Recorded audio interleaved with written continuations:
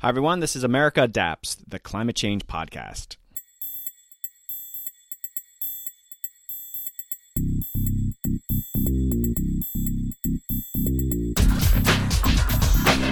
Hey Adapters, welcome back. In this exciting episode, we take a deep dive on climate risk and the insurance sector. Early in the fall, I attended a two-day conference hosted at American University in Washington, D.C. The conference was organized by the Environmental Defense Fund, SBP, and American University. The event brought together experts focusing on the role of insurance in building equity in disaster recovery, reducing future losses, new innovations in expanding coverage, and the role of insurance in managing increasing climate-related disasters. It was a fantastic event, and I got to interview experts representing both the public and private sector. You'll hear the need for insurance companies to conduct climate risk analysis and the role of government in addressing these issues. The insurance sector is increasingly turning its attention to the huge impact climate change is having and will have on its ability to provide coverage. Attendees at this conference are laying the intellectual groundwork on where the insurance industry will need to go. I'd like to thank Dr. Carolyn Kuski and the Environmental Defense Fund for sponsoring this episode, and thanks to SBP and American University again for organizing the conference with EDF. Before we get started, I want to give a heads up on the next Battelle Innovations in Climate Resilience Conference, or ICR 24. Battelle is presenting their third annual Innovations in Climate Resilience Conference with the theme Solutions for Scaling Change that captures the urgency and the growing need for innovations at scale to meet the monumental task of addressing climate change. The conference will take place on April 22nd to April 24th, 2024 in Washington, D.C. ICR 24 will gather innovators across industry, academia, and government to share and inspire science and technology to move solutions forward. This is the second ICR that I'll be covering for Battelle. We partnered on an episode for ICR 23 in Columbus, Ohio, and I'm excited to announce a continuation of that partnership. Okay, so the call for abstracts is now open. You won't want to miss this, and you need to act soon.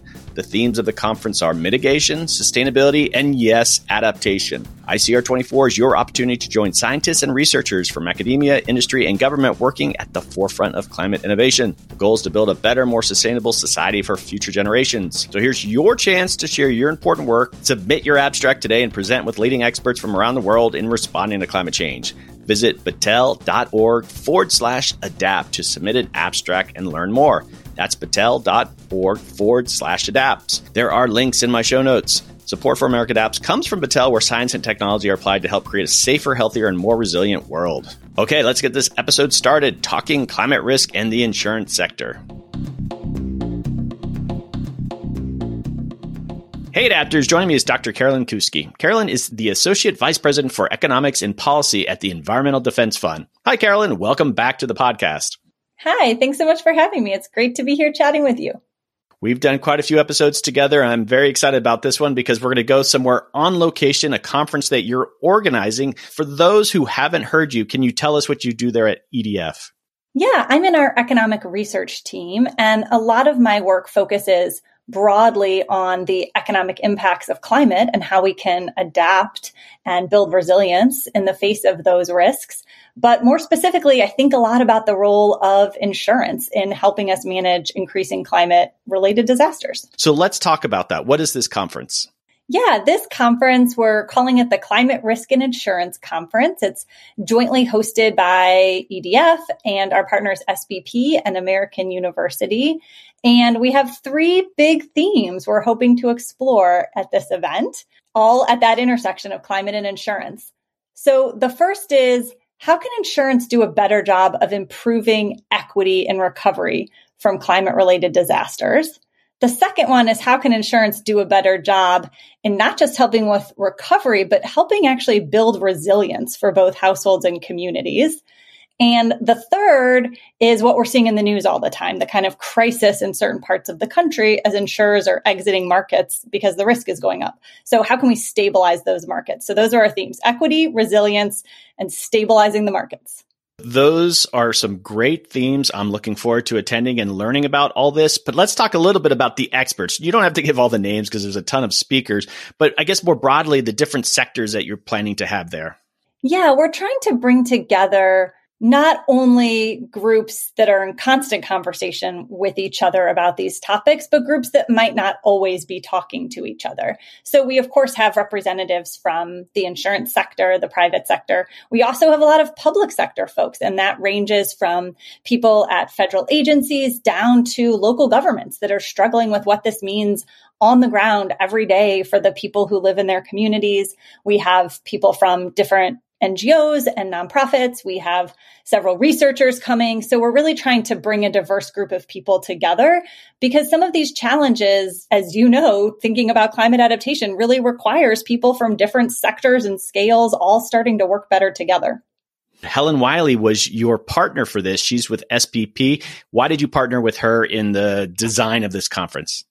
Yeah, so actually the origins of this conference go back a few years to a grant we got from the National Science Foundation through their really neat program called Civic Innovations, which is designed to bring researchers and communities together to solve problems jointly and to be led by the community. And we were part of the original cohort working together with the Mayor's Office of Climate and Environmental Justice and the Center for New York City Neighborhoods to help think about how to build resilience to escalating flood events for low and moderate income households in that region. And the conference is partially funded by that NSF grant, as well as some very generous corporate sponsors as well, who we should acknowledge. And so in some sense, this is the culmination of that work where we were really thinking about how to innovate on insurance to help achieve social goals. So we've been working together for a couple of years on that effort. All right, Carolyn, I'm going to see you in DC. Very excited to get there. I love the city, and I will see you at the conference. Okay, see you there. I'm excited. Hey, Adapters. Joining me is Frances Bouchard. Frances is the Managing Director of Climate at Marsh McLennan. Hi, Frances. Welcome to the podcast. Hey, Doug. It's great to be here. I love your show, and it's an honor to be on here. Well, thank you so much. I appreciate that. Well, first off, let's ground some people here. What's Marsh McLennan? Marsh McLennan is a company that has four primary businesses. One is called Marsh, which is the world's largest commercial broker. One is called Guy Carpenter, which is the world's largest reinsurance broker. And then you have Oliver Wyman, which is one of the leading C-suite strategy companies in the country, in the world, actually. And then Mercer, which really is an advisor on finance and health issues. Yeah, and just looking over your LinkedIn and even our own conversations when we've chatted before, you've been involved with so many groups and companies over the years. So it's really amazing, but it's kind of hard to introduce your bio. But so we're going to just skip all of that. And I want to jump into, we're talking about this conference, we're talking about insurance, and you've been in insurance a long time. When did climate risk get on your radar? Actually, quite early in my career in insurance. It was in the mid-90s, and I was working for the Reinsurance Association of America, and I was their chief federal lobbyist at the time. And during the 1996 presidential election, and I doubt you got to vote in that one, Doug, but 92 was my first. I'm all right. Okay. All right. There you go. But go on. In the 96 reelection campaign, Vice President Al Gore actually started quoting my boss at the time, Frank Nutter, the outgoing president of the Reinsurance Association, about the need for the insurance sector to work more closely with the science world to get a grasp and an understanding of what we were then calling global warming. So it's not a new issue. I'd say it certainly has a new urgency, and it's certainly much more of a prevalent issue today. But this goes back at least 30 years from my perspective, Doug. All right. So we brought you on to give us that sort of 30,000 foot perspective. And so there's been a lot of turmoil in the insurance market these days. And we keep seeing headlines of insurers leaving and concerns about people finding affordable insurance. Can you give us that big picture of what's going on? Well, I mean, there are a lot of things going on, and that's what makes it really complex. I mean, clearly there's increased exposure to extreme weather that climate change has some element to, for sure. But there's also other dynamics. You have claims inflation. You have regulatory challenges on the pricing side. You have more people continuing to move into high danger areas, exposing higher and higher economic values to extreme weather. So it's really a confluence of a number of factors. And, you look at the insurance companies' CFD filings, for those who don't know, the Task Force for Climate Financial Disclosures. And most insurance companies are quite direct and open about the fact that after their 12-month policies expire, they continuously renew. And if climate begins to it put pressure on the profitability of their policies, they will start to increase prices or withdraw capacity. So it's exactly the storyline we've seen the insurance companies predict would be too strong, but suggest may be the future. And I think what you're now starting to see is capital that is moving to other forms of risk. So California wildfire isn't the only risk in the United States. There's not only other geographic risk, but there are other industry risks. There's commercial risk. There's cyber risk, which is becoming a bigger and bigger component of the insurance sector. So the capital tends to go where the profits are. And with all these things happening at the same time, that's what you're seeing. So I would actually call this as a little bit more of certainly a risk crisis than an insurance one, because the insurance sector is simply holding a mirror up to society and showing that, hey, these risks are becoming more and more acute. Okay, speaking of holding that mirror up, you have said in the past that for insurance to stay relevant, insurance needs to engage more in climate risk issues. Can you tell us a bit more about how you think insurance could play a larger role in solving climate challenges? Yeah, I think we have a tendency, Doug, to limit ourselves to one aspect of our role, and that's risk transfer. And I think that is going to become much more difficult in the future as the risks, if the risks continue to go unabated. And then that's, candidly, it's why I've been listening to your show for a couple of years, because the ideas that people have about different ways to reduce the risk really needs to be kind of the primary, I think, defensive strategy, maybe is the right word. Meaning we saw in COVID that remarkable steps needed to be taken to flatten the risk curve. And I would argue that we need to do the same thing, not just the insurance sector, but all society in climate. But for the insurance sector in particular, our ability to continue to send risk signals through 12-month insurance contracts is being challenged for a number of reasons. And we need to find other ways to apply our knowledge and our expertise on this topic that would help reduce the risk, thereby allow us to continue to insure. And I can assure you, having been part of the sector for 25, 30 years, nobody wants to abandon clients. Nobody wants to pull out of markets. Companies want to do what they do, and that is to provide insurance. And I think the next step is the insurance sector needs to find ways to work directly with community and community leaders, community decision makers, who are the ones who are going to somehow pay the police, keep the teachers happy, build the schools, keep the roads plowed, and find ways to finance either nature-based or traditional gray infrastructure to protect their citizens, to protect their economy. So it's really a dialogue, Doug, that I think I hear referenced a lot on your show and at a lot of conferences I attend about the need for new partnerships and new ways to find value in different sectors. And for the insurance sector, I think it's an urgent situation, and we should be working more and more closely with communities. All right. So bear with me on this question. And so it's my sense that the insurance sector at large is not waiting around. And we see this, and you just sort of explain what's kind of happening out there. And they are thinking about climate change and these risks more deeply.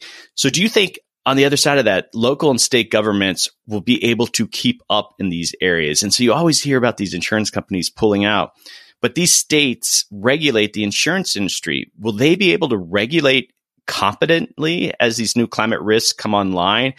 I mean, it's my sense that they just can't keep up.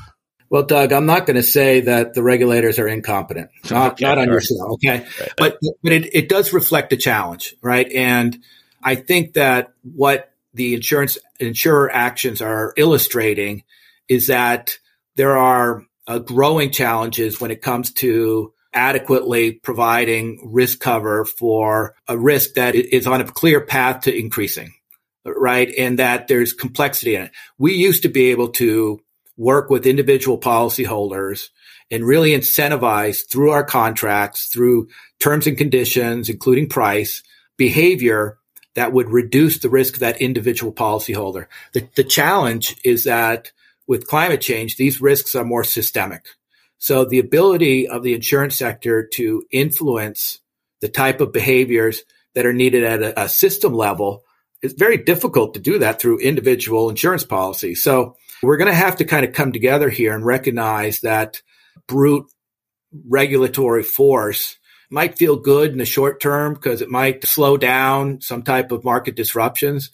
But as I think the Florida market can show, that can only go so far and it will only work for so long. So I'm more encouraged by some of the type of partnerships and research that regulators in the U.S. and around the world are undertaking to see what their role should be in helping to reduce the protection gap. So I've seen supervisors moving beyond their traditional mandate of solvency supervision and then access and affordability for citizens. That's been kind of a dual regulatory mandate.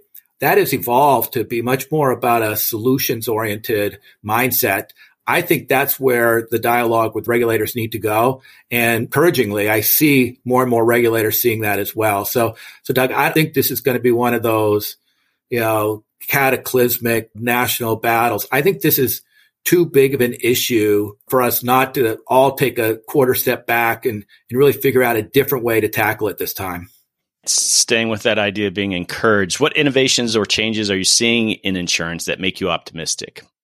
There's a lot of it going on. I mean, some of the tech developments that I see on warning and monitoring of wildfires, pretty wild. Some of the new approaches to tracking and understanding sea level rise and the impact and visualizing that is really compelling. But I think there's even some deeper forms of innovation that are even more encouraging. So one that we are certainly working on, and Guy Carpenter, I think, has helped kind of lead the path on this, along with, Carolyn Kuski when she was at Ward, and Helen Wiley and others who are part of the conference, called community-based catastrophe insurance. And I think it was referenced a few times at the conference itself, but this is where you really draw out the value and the benefits of a highly efficient risk transfer tool like Parametric and find a way to insure people who today are not insured for a peril and do that. And that tends to be lower income populations. So there's a way for us to innovate on the models we even use, not necessarily the exact terms and conditions of policies, but those too are being innovated. But the entire model of actually using group-wide risk-bearing and risk-sharing mechanisms to bring to natural catastrophe or extreme weather, that's a new thing, right? And we've only done it once, Doug, I admit. We did it in New York last year, but we are having conversations with many organizations and many communities about their risk profiles and their needs for new approaches. And hopefully this community-based catastrophe insurance will be one of those. There's other dialogues that we're part of that are quite exciting as well in terms of trying to find a better way to understand and then translate the risk reduction benefits of nature-based solutions, translate those benefits into direct insurance benefits for downstream communities that benefit from it. That's not something we're good at as an industry. We struggle in taking system-wide or system-level risk reduction approaches and reflect those in individual policyholder rates.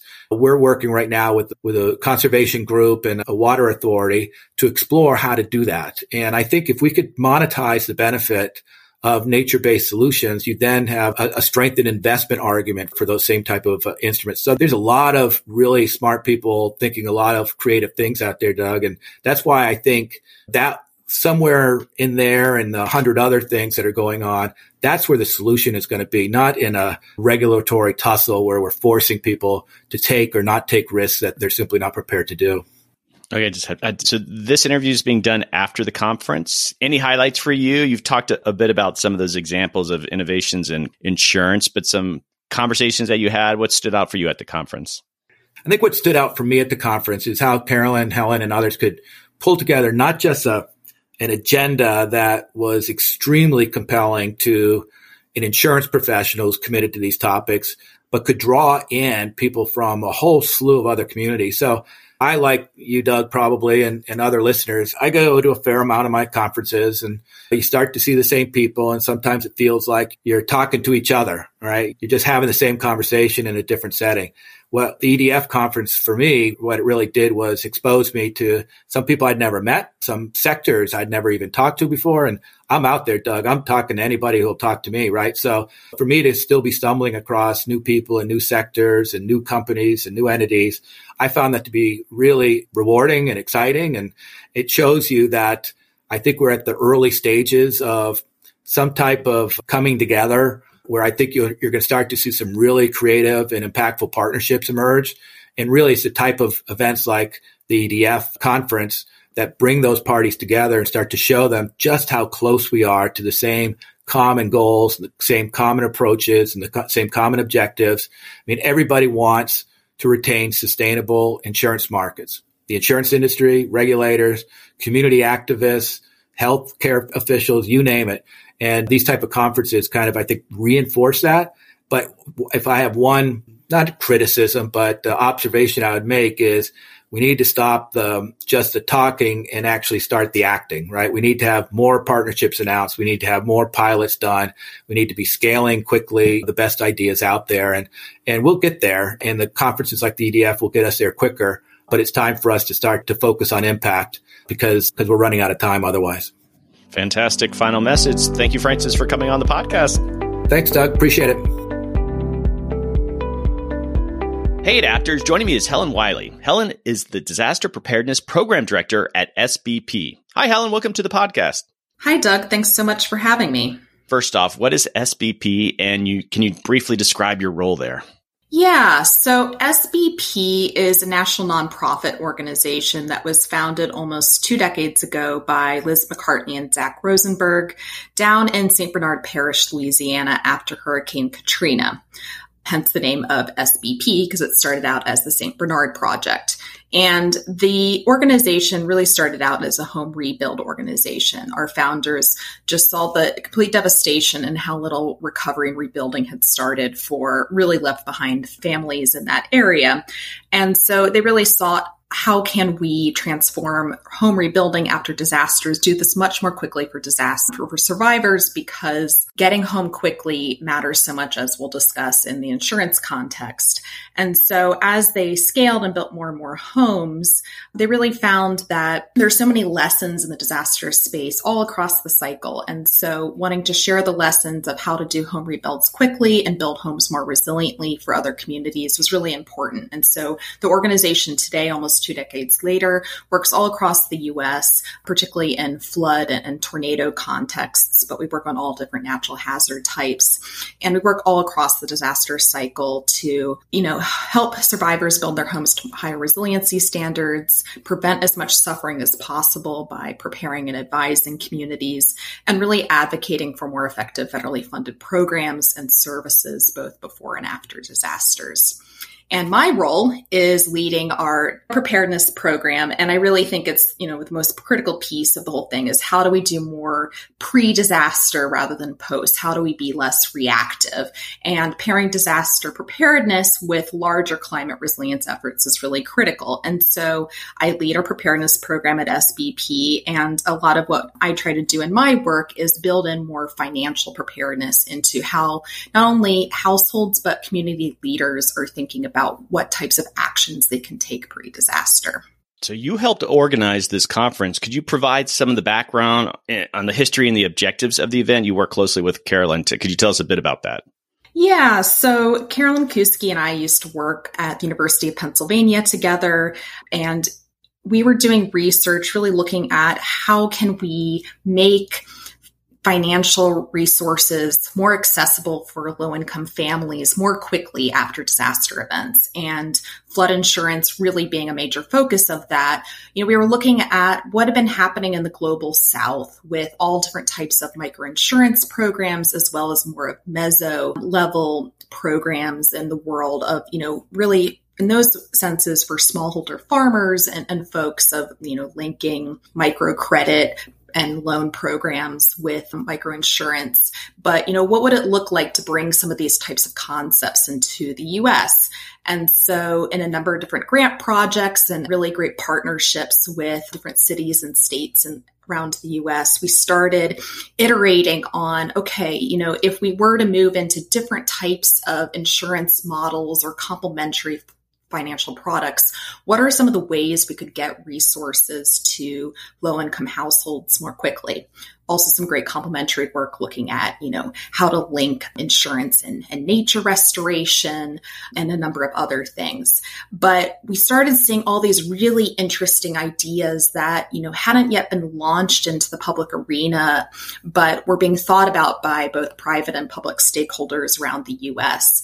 And it was really exciting, particularly as we got into some projects like this New York City pilot that I'm sure you'll be covering in the podcast. What came together in this big grant project we'd had through the National Science Foundation Civic Innovations Program was doing a workshop eventually at the end of that project. And so what we really wanted to do after hearing all these great ideas to try to do things differently in this disaster insurance space was have a convening where we bring together all these great minds and ideas and really start to build this larger community of practice for transferring ideas and knowledge across different stakeholders that aren't necessarily already talking with one another. And that just being so important for, all the folks that are in private insurance who are trying to do things differently and have new types of products come to market to really hear, what those in the public sector are trying to do and innovate on, what doesn't work with those new types of products. And then vice versa, those in the public sector and nonprofits who are trying to get money more quickly to low-income families, them understand, what are some of the opportunities, but also limitations in the private sphere.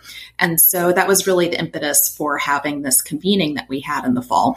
One of the central themes of the conference is improving equity in disaster recovery. So given SBP's work with vulnerable communities, could you share some insights into the challenges you've seen in the current recovery system? Yeah, disaster recovery, it's a really broken system in the US and around the world. And one of the major things that we focus on at SBP, and it's our mission, is how do we shrink the time between disasters and recovery? When you think about equity, delay is one of the biggest issues for low-income families in the US. If you have little to no savings, extremely limited access to credit and loans, and don't have insurance, folks try to rely on aid in the US. Well, one, there's the misconception because federal disaster assistance is limited and is not intended to be for full recovery, but it often takes a very long time before it reaches the low-income households that are actually able to qualify for it. And folks think that they'll get much more through disaster aid than they do, in fact. And so that's something that we really focus on at SBP. We, for instance, have a FEMA appeals program where we help low-income families appeal their award amounts or appeal if, they're denied assistance, and absolutely want families to maximize the amount they receive from assistance. But it really is a one-time thing for most households. In any case, though, that delay issue is immense. And so what do families do when they don't have access to money immediately post-disaster? Well, you have all kinds of, cascading larger challenges that compound for low-income families. If you're already, barely able to afford your health insurance or don't have health insurance and have major other financial burdens, having a disaster event can really be a tipping point. And so this delay issue and when you receive money matters so much. And so when you think about insurance, it really is the best way to get money quickly to households. And so improving that ability and the equity for those that are more vulnerable and low income to access insurance is really critical. A couple other things I'd say that are important when you think about equity and disaster recovery challenges is there's a lot of fraud in the disaster recovery space. There are a lot of unlicensed contractors out there and just a lot of folks looking to take advantage, unfortunately, of people in a very hard time. So for instance, when you think about insurance, for those that are fortunate to have homeowners or flood insurance, there's unfortunately folks that will go into really devastated communities after a disaster and go door to door, offering their services to folks that were impacted and had home damage.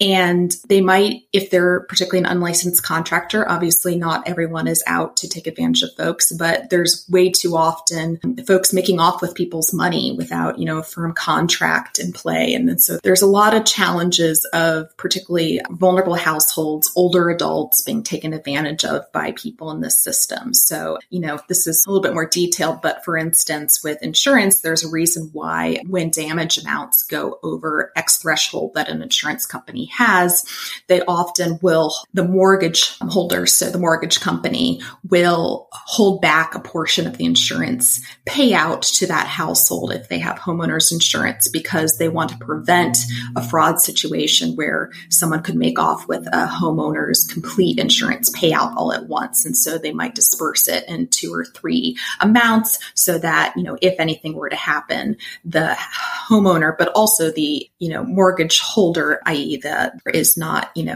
out from that amount of money that was going to be covered.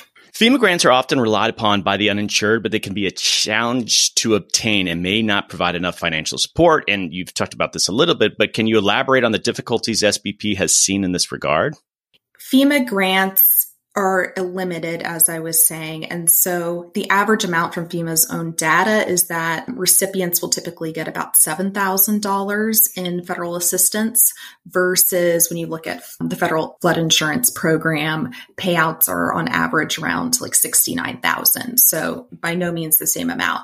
And what happens often with disaster assistance is it's obviously complicated for folks to apply. They're pointed over first, usually to the Small Business Administration to see if they qualify for a loan before they're brought back again to FEMA to, potentially get the aid amount. And it's all very confusing as a household member post-disaster to understand, what application is where and where your information is currently at.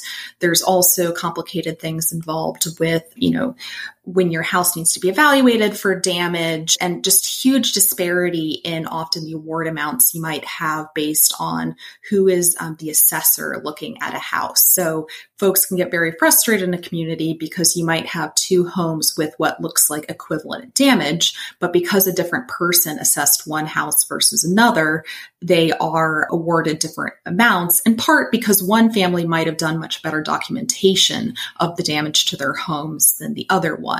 And so what we work on in our FEMA appeals program is to help those that are under awarded their amount for aid to appeal that and add in the amount of information that's needed to maximize their reward, which our program has seen great success with. And why that's so important is that for most folks that receive disaster assistance through the federal government, unless you then maintain insurance for a like event, after having received the aid, you're not going to be able to ever qualify for aid again in the future. So it's really important for folks that are applying for aid to maximize that award amount that first time. So we're at this insurance conference, and why does SBP believe that disaster insurance is a crucial area of focus? And I think you've covered a lot of those bases, but how can it bring benefits to disaster-affected communities? I mean, can they be that proactive in helping out? Yeah, so disaster insurance is such a critical piece of the picture because it means that you've taken action pre-event to have coverage if something happens. So just like with your health insurance or car insurance, paying, at least if we're thinking about a traditional insurance premium and policy, you're paying a small premium pre-disaster, and that gives you X amount of coverage if, an event happens.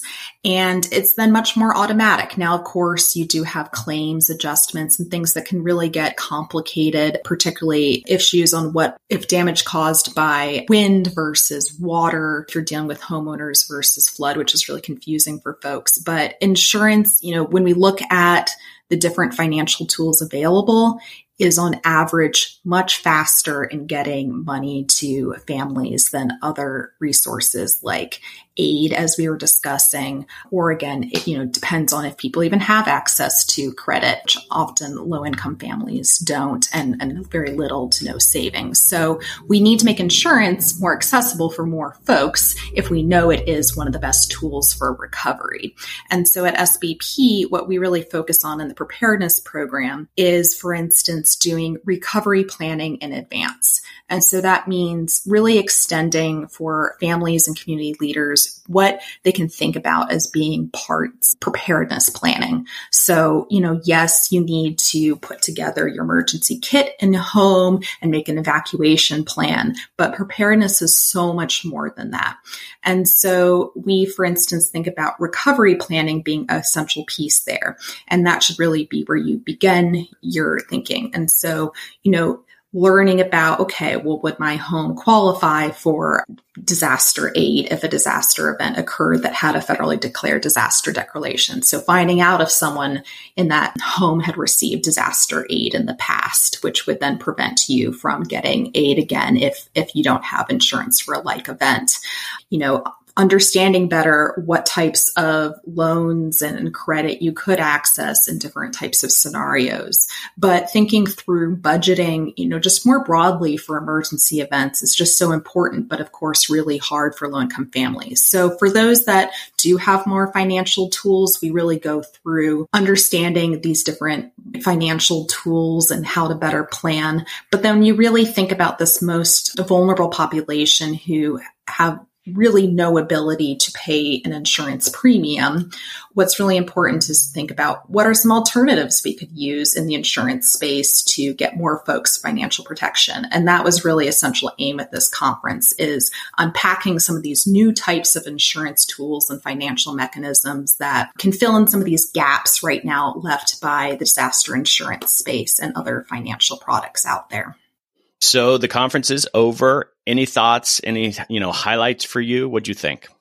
Yeah, I think for me, what was just so exciting was seeing, particularly in breaks, the interaction between different folks at the conference and all these people that Carolyn and I had been talking to for the last, 5 years or so, all interacting with one another and being excited about a lot of these pilots going on around the country.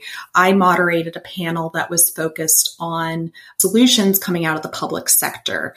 And what was exciting for me is in conversations between different, local government leaders who are trying really hard to bring new types of programs to fruition, which don't necessarily have to be in partnership with, the private sector. There's some good ways you could think about, adding on different types of things to the National Flood Insurance Program through local grants, et cetera.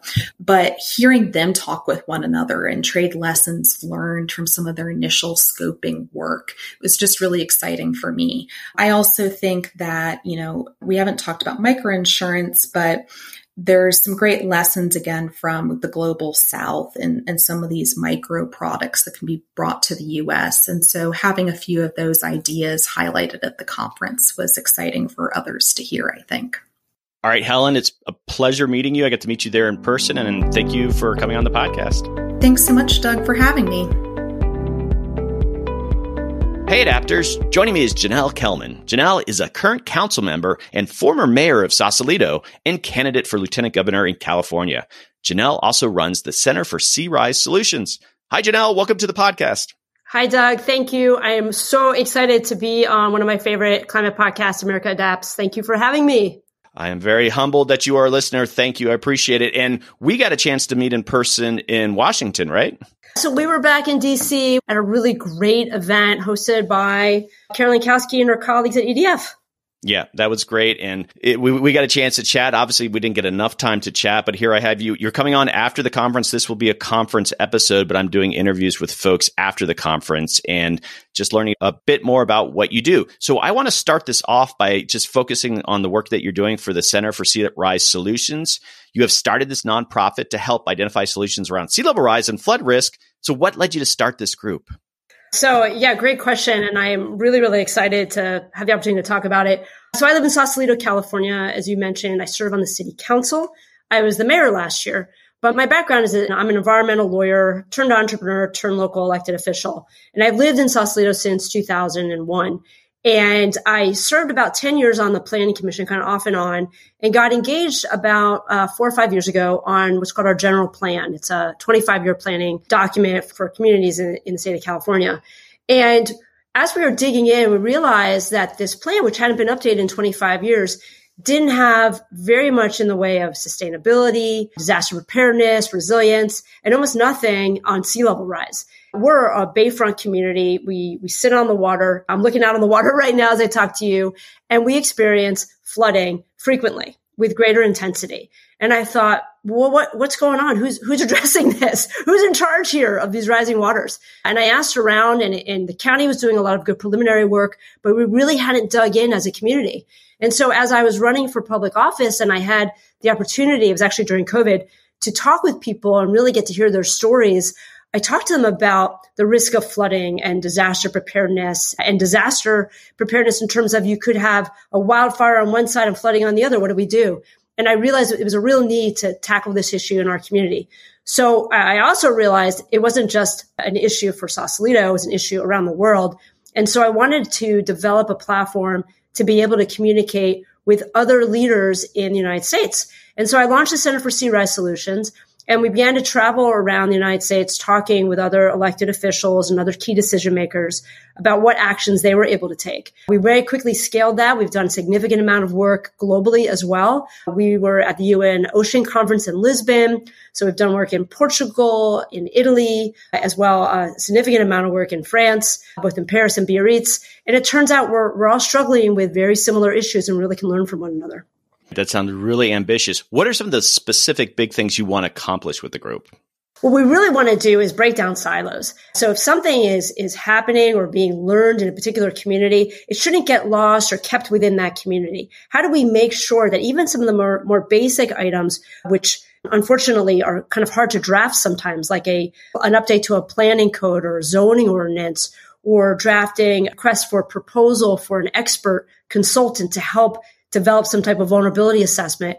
We want to make sure that if a community has taken the time to draft and develop that type of material, that it can get shared beyond their jurisdictional boundaries. And so that's a big part of this, is to develop a clearinghouse of information, connect key individuals working on these issues around the country, around the world, and make sure we're all learning from one another. The other aspect of this is we are very oriented towards action.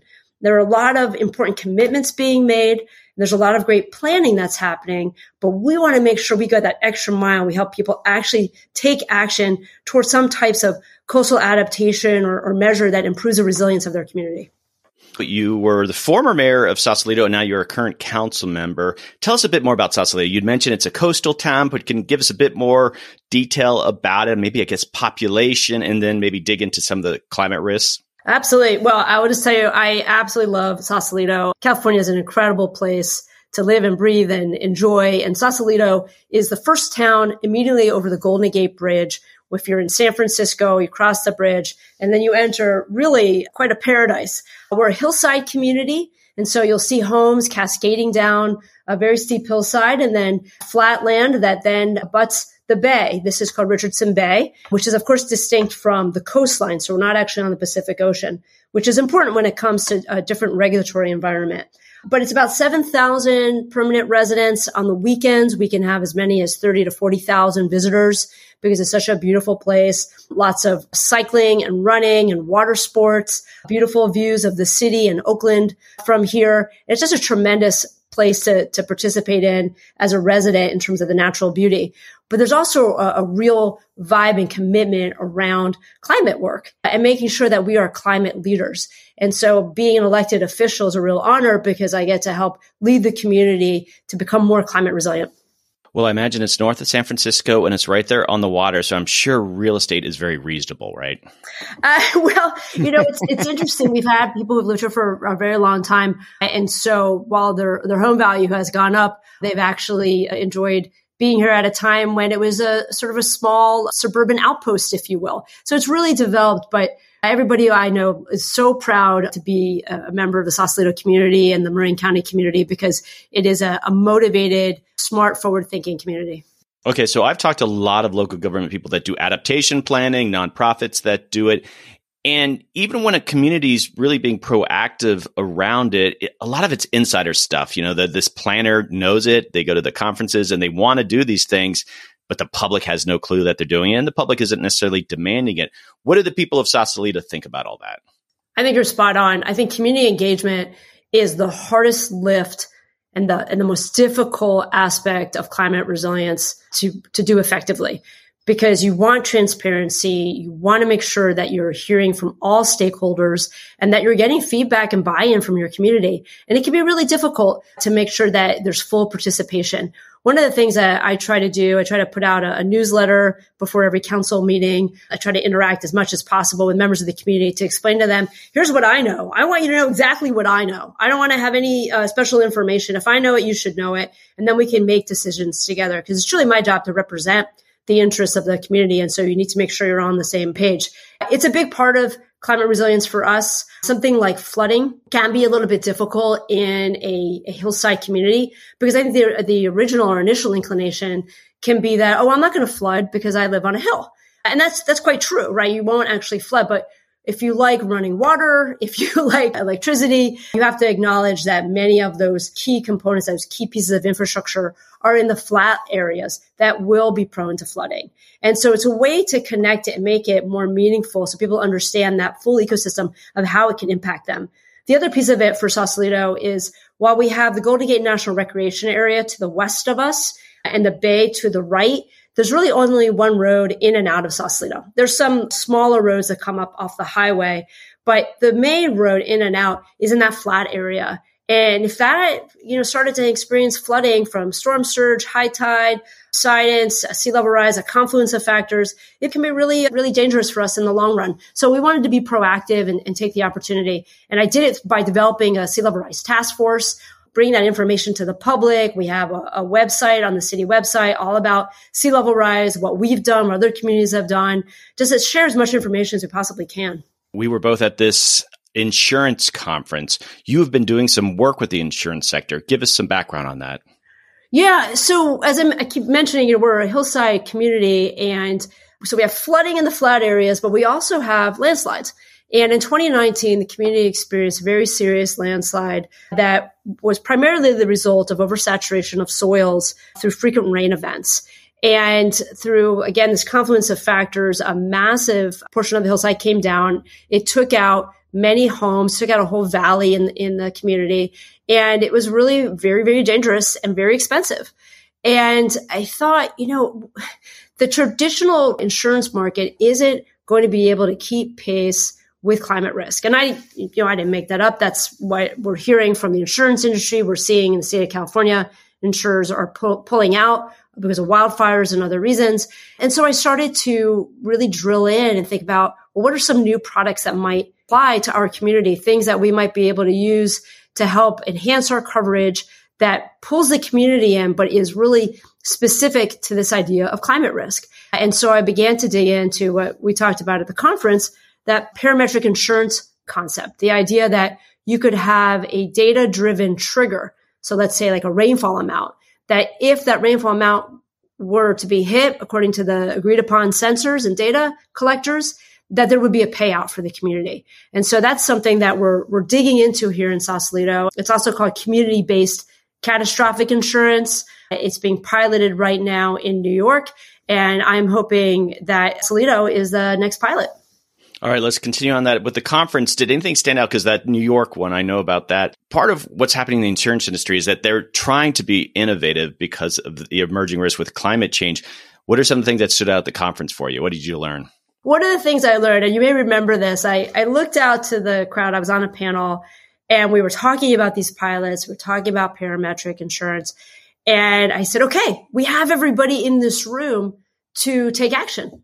Why don't we all, gather after this panel and let's sign up 10, 15, 20 communities. I didn't get that 15, 10, 20 communities to sign up, because even though there's a lot of great ideation around this, there's still a little bit of uncertainty about how you actually move it forward. Who would administer this type of parametric insurance? Is it held by residents? Is it held by the jurisdiction? Where's the source of data? How do you agree on that data? Is the payout high enough to really help companies? And so, that was one big aspect of my learnings there, is that there's a lot of momentum and motivation, but still a little bit of trepidation about how we take action. The other thing that I learned, and this was, I was really happy to feel this camaraderie in the room, is that there seemed to be a real agreement and consensus that we need to consider the massive impact that climate change is having on increasing the frequency and severity of extreme weather events. And the conversation, as you may recall, is that this, intensity and severity, coupled with non-existent or outdated building codes or outdated flood maps and lack of data, is creating a growing insurance protection gap. And that means our communities are left with massive bills to pay when disaster strikes. And so the outcome of that consensus is that there was an agreement in the room that we need to consider new insurance products and we need to implement pilots now. I'm still learning a lot about the insurance industry, and the conference was fantastic that way. And being from Florida, there's such a dysfunctional situation with insurance. And I'm always like, oh, well, the insurance companies just pull out, it's going to be the free market sort of determining that we're no longer going to insure these high at-risk places. But then when state governments come in and how they regulate insurance companies, they can't be as nimble as and maybe as innovative as they want to be. So it just gets so complicated quickly. Right. That's true. And it gets complicated. But it's also complicated because what we're trying to do with these new insurance products like CBCI is we want to link mitigation and risk transfer so that we can help residents, we can help municipal budgets, and we can really halt the trend of insurers who are pulling away from certain perils or areas of the country. And that linking of mitigation and risk transfer requires a lot of deep diving and data analysis. I mean, it can be very controversial, and there are these attempts to help low-income people get access to flood insurance and products like that. But in certain areas, and being a council member, these must be the tough decisions for you, is that high income, low income, there are areas that people shouldn't live. And what's a responsible government entity? What role should they play in there? And it comes off as that they're just pricing out low income people. But at the end of the day, some of these areas, no one should live. And it seems like there's efforts to just, okay, let's get them insurance products that allow them to stay where they are at, which can be dangerous areas. Yeah, it is a tough decision-making process, and they're not all the same, right? If you are in a low-lying area that is significantly below sea level rise, and there's really very few adaptive measures you can take, you have to consider, what's the long-term viability of living here, which I think is different than what we often look at here in Sausalito of landslide risk. What is the risk of a landslide? What is the risk of an earthquake? We have a number of different perils that Californians have to familiarize themselves with, unfortunately. And it is that opportunity to say, okay, can I mitigate this risk? What does it mean to mitigate the risk? And how long can I adapt? I like to think about it as like a systems approach to resiliency. Can we use adaptive nature-based solutions, which may also have biodiversity benefits? Can we include insurers in infrastructure planning from the start? And then can we also have some type of financial incentive for homeowners or cities who invest in this type of risk reduction? And you're in a unique area. I'm from the East originally, and just, flooding areas, 1 in 100-year floods, it's different than being sort of a mountainous right next to coastal. And so it's just so much more expansive of the areas that are at risk. So it's complicated. All right. Yeah, super complicated. Sausalito is a unique place with these unique risks, but what advice would you give other local governments to be proactive in managing general climate risk? I think engaging your community, understanding what your community is concerned about, and talking with your other elected leaders, or doesn't have to be elected leaders, other leaders in your region. I think one of the biggest opportunities for the state of California is more regional planning. And even though we see that often mentioned in the news across different types of climate risk, we're still getting a little bit held up on what it means to be regional, because multi-jurisdictional or interjurisdictional type of planning can be very complicated. I can tell you what we might do in Sausalito, but I can't tell what my neighboring jurisdiction might or can or should do. And so developing those types of relationships and consensus building on a regional basis, backed up by the best available science that the community understands and is educated on, I think is the best path forward. Because I often tell this anecdote. I read this article a couple of years ago now in Scientific America, And it was a study from some Stanford researchers. And they showed that if you put a seawall up in San Jose, it could cause flooding in the Napa River. Those two cities are like 300 miles apart, 200 miles apart. So to think about the hydrologic connections and then start planning is really where the opportunity is. You'd mentioned you're an ultramarathoner runner. What's the longest distance you've ever run? Oh, I love this question. The longest I've ever run is 66 miles. No, I have not done a 100-miler, mostly because I really like to sleep, and I don't think I would be that effective. But I have done a couple of 50-milers. The Grand Canyon, rim to rim is a 50-miler. I did it a couple years ago, and then we just did it again in May. But for those of you who want to go run the Grand Canyon, the portion from Cottonwood Campground up to the North Rim was closed, so we only got to do a 50K, which is 30 miles. I love being an ultra runner. I'm a lifelong athlete. I played 2 sports in college. I was a competitive cyclist for a long time. My connection with being outdoors in the environment is deep and strong. Janelle, it's been a treat hosting you. Any final words before we sign off? I'm going to take the opportunity to give you one word. It's ikigai. I'd love to mention ikigai, the Japanese philosophy of finding your sense of purpose. And I mention it because I know that when we talk about climate crisis and the climate emergency, there can be a lot of anxiety. And for those of you listening, I just want to tell you, I take a lot of comfort in finding my ikigai, my sense of purpose in doing this type of work. And I would just urge you to also find that shared sense of purpose and to deliver curiosity instead of anxiety and see the things we can do and accomplish together. Well, thanks again for coming on. My pleasure. My honor. Hey, Adapters. I'm back, and I'm with Rob Moore of the Natural Resources Defense Council. Okay, Rob, we know each other. You've been on the podcast before. You've partnered with me. Why are you here at this insurance conference? This is a really important venue simply because the intersection of climate change, the effects of climate change on homeowners and renters, and insurance are all colliding right now. And you see this in these big disruptions to people's lives and housing markets because of that. Hurricane Ian came ashore in Florida last year. Prior to that hurricane coming ashore, I believe 9 insurance companies had gone bankrupt. After that storm, a number of others did. In California, you have major insurers who are curtailing or pulling out of that state because of wildfire risk. These things are all raising the price of housing, making it more and more difficult for people to figure out where they're going to live and how they're going to continue living there. And it's really bringing to the forefront how climate change isn't just directly impacting people through the disasters that are being caused, but it's also having a huge impact on the financial hardship that people are feeling too. All right, Rob, this isn't necessarily your typical crowd, though. So what are your thoughts? There's a lot of really deep in the insurance industry type folks. I'm learning a ton. What's standing out for you in that respect? So one of the exciting things that's happening here is we're hearing about a lot of ideas and innovation from the private insurance sector. You know, how can they better engage on this? And I think there's been several speakers here that have essentially admitted that the private insurance sector is really behind the curve in many ways in addressing the impacts of climate change, how it affects their customers, and how it's going to affect their business model going forward. I'm really optimistic that from what I'm hearing here that there could be a new level of engagement from the insurance industry in things like building codes, zoning ordinances.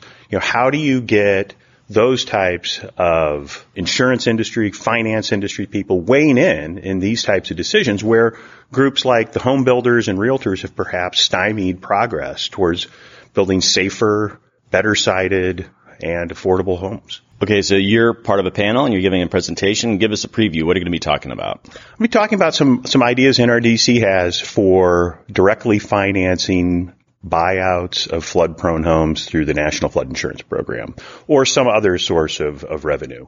Basically pre-approving people for a buyout because they know this is not a safe place to live. Maybe they've been flooded multiple times. Maybe they're simply very aware of how flood risks are increasing and they are either ready to leave now or they know they'll be ready to leave in the future. So how do we make those transactions much easier, more widely available, just easier for people to get because we've got millions of people just in the coastal areas who are going to see their homes inundated by sea level rise between now and the end of the century. We have no mechanisms in place for assisting that relocation effort and that migration. And we have even fewer mechanisms in place that can do that in an equitable or timely fashion. We recently partnered on a buyout episode, and part of the examples were some of the local governments working on these buyout programs. Do you see a role for large insurance companies in that conversation? Quite possibly. But I think buyouts are going to be largely government-led, not private sector-led. There's simply, for government agencies, whether it's FEMA because of their interest in the National Flood Insurance Program, or local or state governments who see the value of helping people relocate, both for the good of their citizenry, but also for their own financial interests. The fewer people that live in disaster-prone areas, the less damage that occurs, the less hardship and suffering that's inflicted on their own residents. Those are all net benefits for government entities. For private insurers, unfortunately, they have the luxury of simply dropping coverage. They can just drop coverage and walk away. So buying out a home of a policyholder, there's no profit margin in there for them. So you've met a lot of people here. What are you taking back? Are you going to be doing any follow-up? Are these the kind of people that you want to potentially partner with? I'm really interested in seeing if there's a way to partner with some of the private insurance sector folks on these issues around improving building standards and the criteria for siting infrastructure, for siting homes, making sure that we're making climate-informed decisions. It's very frustrating to see the efforts that are going forward on climate resilience and climate adaptation around the country on the one hand, and then in the other hand, you see governments continuing to dig a deeper and deeper hole. We're continuing to kind of fall behind the curve despite our best efforts. All right. Thanks for coming on, Rob. Yeah, thanks a lot, Doug. I'm glad you're here. Hey, Adapters, I'm with Theodora Macris, Program Manager at the Center for New York City Neighborhoods. Okay, so what do you do there? I am a program manager. The organization itself focuses on protecting affordable homeownership in the city of New York. We also have partners in all of New York State. My job is to develop the Flood Recovery Fund, which is an emergency grants program that provides aid to eligible homeowners whose houses were affected by severe rainfall flooding. So I'm working in-house with our programs team and our digital products team to get this program up and running. So what brings you to this risk and insurance conference? Yeah, our partners, EDF, SBP, have put on this conference to really bring together all of the experts on insurance and risk transfer to talk about the sort of situation we find ourselves in with respect to a changing climate and the changing insurance industry as a result. And I was fortunate enough to be invited here to speak on the Flood Recovery Fund and get to meet experts in the field of disaster recovery to see how we can knowledge share and bring some of these ideas to fruition. So you gave this presentation and you're doing some innovative work with this pilot program. Let's talk a little bit about that. What is that? In kind of a 30,000 foot level, what is that pilot program? Sure. So it's really kind of based on this parametric flood policy, which is different than traditional indemnity insurance. Parametric says that your compensation is based on an observable measure of the hazard, not your individual loss. So in practice, this would mean we are focusing on rainfall flooding.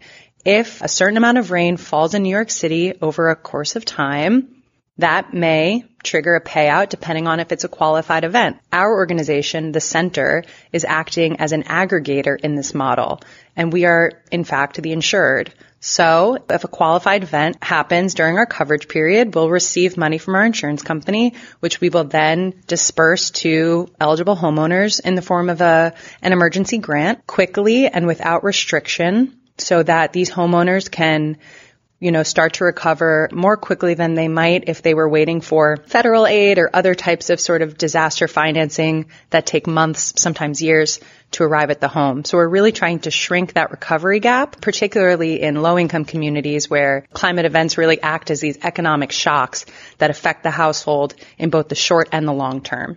Okay, so I think one of the most important things here is the timing of that. But let's go down to that home level. There is a rain event and someone has, and I'm trying to visualize, there's flooding of their basement, there's flooding of their home. How do they even know you're out there? How does that process work where they can even apply for these funds? So the center really relies on our partnership with housing counselors and legal service providers who work directly with clients in the city of New York on all things sort of housing related. And so we are holding a series of trainings for these counselors to be trained up on the program, what the eligibility criteria are, the limited documentation requirements that we're asking for, so that inevitably when disaster strikes, they are already on the front lines, working in their own sort of emergency response way. And the Flood Recovery Fund is essentially sort of baked into their existing emergency response plans. And so we're really relying on these relationships to act as referral services.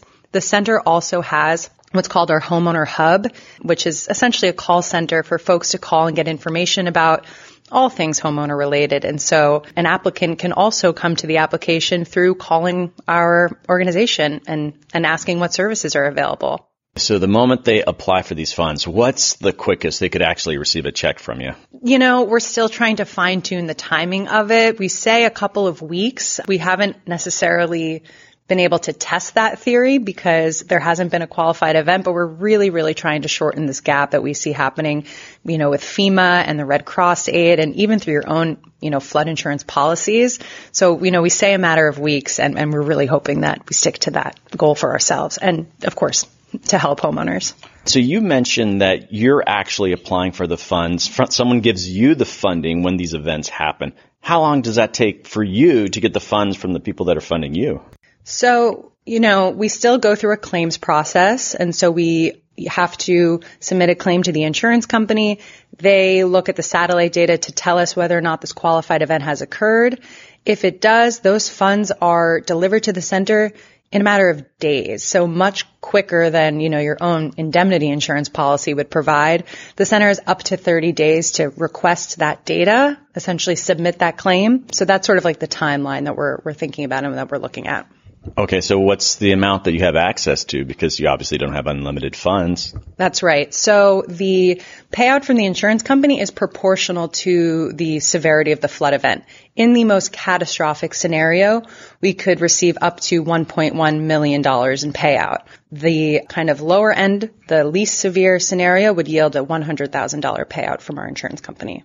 That's great. You have access to that money. It's probably not enough if it's a big enough event. You're actually looking for other potential funders for this pilot program, right? That's right. So we were able to purchase this policy through a grant from the National Science Foundation focused on innovative solutions. And so we had capital for the first year. And yes, we are starting to fundraise now for year 2 premium so we can keep this program going.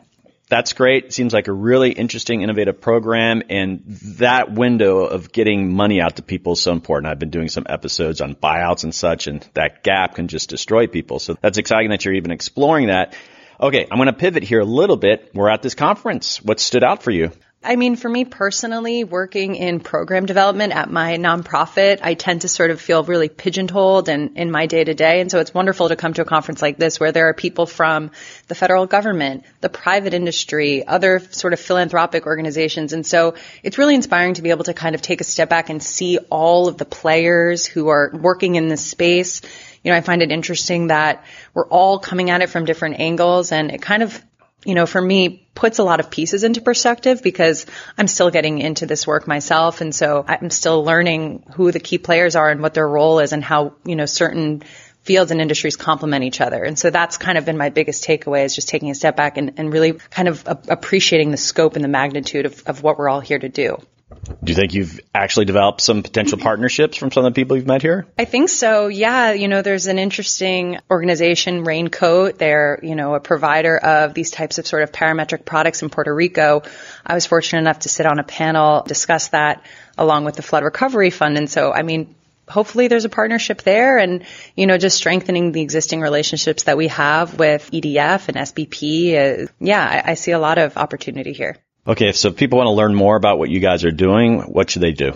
You should look up the Center for New York City Neighborhoods and see the work that we're doing in the sort of homeowner space in New York and New York State. You could also head to floodhelpny.org, which is a website that we run in conjunction with the City of New York that brings real-time flood risk information directly to consumers. You can type in your address, look up your flood risk, and learn about ways to potentially lower your flood insurance premium and do other, retrofits to your home as well. And so I would start there, and you could always look me up too. I'm always interested to connect with people in this field and see what other work can be done. I'll have links to your website on the show notes for this webpage so people can find it there. Last question. What recommendation, if someone's traveling to New York for a restaurant, would you give them? I'm going to give you a moment here to think about it. Oh, yeah. Okay, this is an excellent question. I feel like I could spend an hour talking about this. There is a delicious Szechuan restaurant in my neighborhood called Kings County Imperial. Delicious food, very affordable, beautiful interiors. And the wait's usually not too bad. So I would say if you're going to come to Brooklyn, you can go to Kings County Imperial. They have a delicious menu for you to check out. Okay, I'm intrigued now. Give me one dish now that I'm thinking about it. They have this appetizer. It's a massive plate of oyster mushrooms that are fried and battered, and it has this delicious sauce that comes with it on the side. They also, it's not on their menu, but they always have soup dumplings as an appetizer. So I would always say those are, you can't go wrong with those two options. All right, if I come up to New York for podcasts, I'm visiting that. Excellent. Thanks for coming on the podcast. Thank you so much. Great to be here. Hey, Adapters. Joining me is Kate Stillwell. Kate is the president of Parametric Insurance at Neptune Flood. Hi, Kate. Welcome to the podcast. Hi, Doug. Pleasure to be on. Thanks for having me. And let's get started with the company you founded that provides parametric earthquake insurance. First off, what is that? Parametric insurance is reimagining what insurance can be for the experience of the consumer. It balances the playing field between the insurance company and the insured person. And this is how it works. In advance, you agree on what the lump sum of money is and the circumstances under which it's going to be dispersed from the insurance company to the person. So there's no claims adjusters, no arbitration. It's just a very clean transaction. This lump sum of money in these circumstances. So the way Jumpstart works, Jumpstart is the company I founded, is a pre-agreed lump sum of $10,000 or $20,000 upon occurrence of a major earthquake at your location for you to use however you want, whether you have damage or not. There's going to be disruption, and you're going to have extra expenses as a result of a major earthquake, whether that's a disrupted commute, whether that's closed workspaces, whether that's damage to your home, but it wouldn't necessarily have to be damage to your home. There's nobody looking over your shoulder. You just get this money and use it for anything you need. I didn't even realize how diverse insurance could be. What got you started on this journey, I guess, getting you to Jumpstart and doing what you're doing now? Oh, thanks for asking. So my first career is as a structural engineer, working with architects to design the skeletons of buildings and help keep them safe in earthquakes. So I ended up learning a lot about the mechanics of earthquakes, how they affect our built environment. And then when Hurricane Katrina struck in 2005, I had this pit in my stomach realizing, oh my gosh, safe infrastructure is so important, but it's not enough when there are other missing pieces of disaster recovery, because that's the overarching theme of making people safe in disasters, right? Disaster recovery. Some of those missing pieces are good governance, social connectedness, getting to know your neighbors, but a big missing piece, particularly for floods, earthquakes, and the really big disasters, is getting enough money flowing in. So that's the next theme of the next stage of my career. How do we open the tap, so to speak, on getting more private money flowing as economic stimulus at the time when everybody needs money for something related to the disaster? And if it isn't obvious, you're based in California. You're doing earthquake insurance, right? Correct. So let's talk about your experience there at Jumpstart and why is it getting you thinking about climate risk? Earthquake risk seems much different than climate risk, but obviously you're getting involved with both. Yeah, fair question. When we launched Jumpstart, first round of customers they were like, wow, this is a cool idea. I've never realized that insurance can be as simple as this and as transparent and without as much arbitration. But why are you doing it only for earthquakes? Why aren't you doing it for wildfires? Why aren't you doing it for floods? And I would laugh and say, one step at a time. First, we have to transform insurance. Then we can get to the other perils. As a person with domain knowledge, I had to start where my knowledge was. And I couldn't walk into Lloyd's of London or the California Department of Insurance and say, let's do parametric insurance for consumers, because by many accounts, Jumpstart was the first to do so in the developed world. If I said it for flood or for wildfire, which I didn't at that time have any domain knowledge, I would have been laughed out the door. But I walk in and say, talk about earthquakes, and they say, okay, let's think about this because you actually know something about earthquakes. You have the experience and the chops to demonstrate it. I want to go on just a little tangent really quickly because I'm fascinated. I've never lived anywhere where earthquakes were a major issue. And you think about climate risk and sea level rise, and we've always dealt with flooding and we've dealt with wildfire. But when people are thinking about earthquakes, there's this sort of notion of like you live in Florida, there's a good chance you might get hit by a hurricane at some point. Do people who get earthquake insurance in their head, even though I know they're being responsible by getting that insurance, is there this thinking that, of course, you're going to get hit by an earthquake, or is it more rare? Is it just something people don't think necessarily is going to happen, if that makes sense? Earthquakes as a peril have been excluded from regular homeowners insurance since 1994-ish. And there was a crisis of insurability for homeowners insurance from 1994 to 1996 after the 1994 Northridge earthquake, just like there is now crisis of affordability of regular homeowners insurance related to wildfire. It was at that point that earthquake insurance got siphoned off and in California got organized into the California Earthquake Authority, which is not the only provider of earthquake insurance, but one of the providers of earthquake insurance. So this context of earthquakes being excluded. So floods, like earthquakes, have been excluded since before any of us listening can remember, maybe in the 1950s or 1960s sometime. The commonality in terms of insurability is that insurers have a hard time putting these major catastrophes into the same actuarial bucket as the regular theft, liability, onesie-twosie fires that the homeowner's insurance is meant to cover. Wildfires is an interesting question and problem because insurance companies have been lobbying, let's say that word lightly, for wildfires to be excluded from coverage in the same way that earthquakes and floods are, because it's just so it breaks their models of being able to account for them in appropriate pricing. So far, those efforts have gone unheeded by regulators, and for good reason, because wildfires are really top of mind. You know, you asked, are earthquakes really top of mind for somebody in Florida? No, not at all. And so it makes sense that earthquakes are excluded from their regular coverage because they're just so rare. But wildfires are just not that rare because every season, people across the country, not just the Californians and Oregonians and Coloradans are smelling the fires that are in their backyard, but people in Minnesota and Washington, D.C. and New York, they're seeing smoke-filled skies. And so it's really top of mind. And so it's from the perception of frequency and consumer protection, it's in the insurance regulators' interest to work with the insurance companies and figure out a way to keep fire of any kind, including wildfire, in as a covered peril in the policy. All right, great. That was fascinating. All right, we're going to pivot a little bit here. And so you've been thinking about other types of models, and one of those is community embedded insurance. Can you tell us how those work?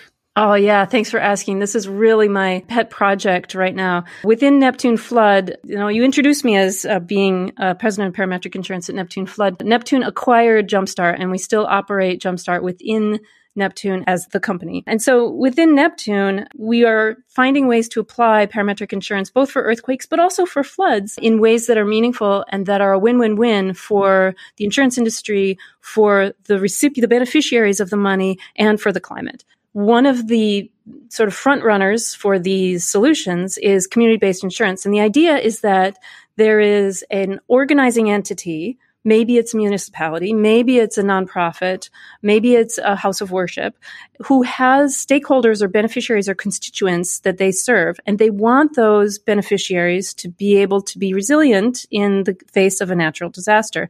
And one of the spokes, one of the dimensions of resilience is having enough economic stimulus, having enough liquidity, having enough money in your bank account to be able to tide you over and make it to the next thing and in a disrupted society. So it's in the interest of society. It's in the interest of these organizations to be able to have some liquid funds, some contingent capital, let's call it, to be able to disperse to their beneficiaries. And so how do we set up a parametric insurance product that is organized or administered by these organizing entities for the benefit of their constituents or their beneficiaries? And so there's a fascinating example of this that maybe you've already spoken to the Center for New York City Neighborhoods that have set up a community-based insurance product for flood risk.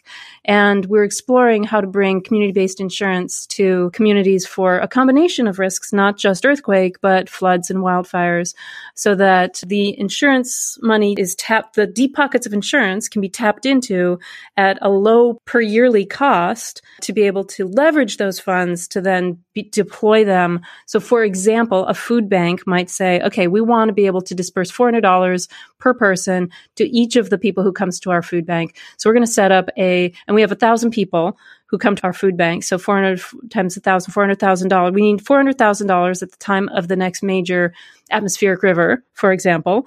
And so we're going to set up this policy with the insurance company that we might, for $400,000, we might pay $20,000 per year, but actually, it's in society's interest. And, the community foundation is going to pitch in $10,000 of that $20,000. And so we're only on the hook for $10,000 a year to be able to bring $400,000 to our beneficiaries at the time of the next big disaster. Wow. That's great. And so you were able to lead a panel that was talking about this issue, right? I know you can't go into too much detail, but can you give us some highlights of that panel? Anything that sort of stood out for you? Yeah, I think that one of the behests of the panelists at this event last week was get more projects out there. Done is better than perfect. And the more projects that we have that demonstrate the utility of community-based insurance and of these solutions, the more standardized they can become and the more people we can help and the more adaptable our whole society can be in the face of these disasters. All right. So I understand you are involved in another startup around wildfire data to help with the ongoing challenge in California with insurers leaving because of the growing risk of wildfires. Could you tell us about that effort? Yeah, thanks for asking. One of the things that we've learned as more and more wildfires have happened is that a fully mitigated home has a 40% more likely chance of surviving a wildfire, even if the wildfire comes through the community. What the full mitigation means is things like, is the firewood out from under your deck? Is the 5-foot zone around the perimeter of your house cleared of dead vegetation? Are the vents up into your attic space covered with mesh? Very simple things that a lot of people can do in themselves or at a very low cost. And the premise is if the home mitigation makes such a difference in preserving the homes, then that should be reflected in the insurance rates. And so the California Department of Insurance, following the lead of the Nevada Department of Insurance, established criteria, mitigation standards, upon which then the admitted insurance carriers need to offer mitigation discounts. Well, this caused, as you probably have seen in the news, this caused a massive crisis in insurability. A lot of the brand name insurers stopped writing new coverage, stopped making new coverage available to new customers, only servicing their current customers. And rates have skyrocketed, leaving hundreds of thousands of people per year with the insurer of last resort, which is the California FAIR Plan. In principle, this works, but in practice, the insurance carriers don't have the on-the-ground details of whether or not the people have done and continue to do these mitigating efforts, these simple efforts. And so the new startup, which is called Firebreak, because the idea is, build yourself a fire break around your house, is filling that gap by providing an inspection app for individual residents to self-inspect their conditions, get advice on mitigation, tap into insurance should they wish, or just stop with the mitigation, and have an ongoing basis of providing that data stream to be able to identify and verify who has mitigated and who has not. Even before insurance companies use this data stream for mitigation discounts, it's still useful for residents to be able to do the actions that it takes to make their home more survivable for the fire. Let's talk about the conference again, though. What were your thoughts? What were some highlights? What did you get out of the conference? Here are some of my favorite comments. Marion McFadden from HUD, one of the higher ups in HUD, almost a direct quote here. The insurance industry is rent seeking. But this is a good thing because it means that we'll have willing partners for community-based solutions. And that just made my day because it acknowledged the reality of the private market and some of the incentives and motivations of the private market, but also recognized that that actually opens the door to be able to meet the needs of the people who need it most. Here's one of my favorite quotes that I heard at the conference. So this is Zach Rosenberg, the executive director of SBP. The best policy for equitable housing is to keep low-income people in the homes they already own and prevent them from losing those homes to investors immediately after a disaster.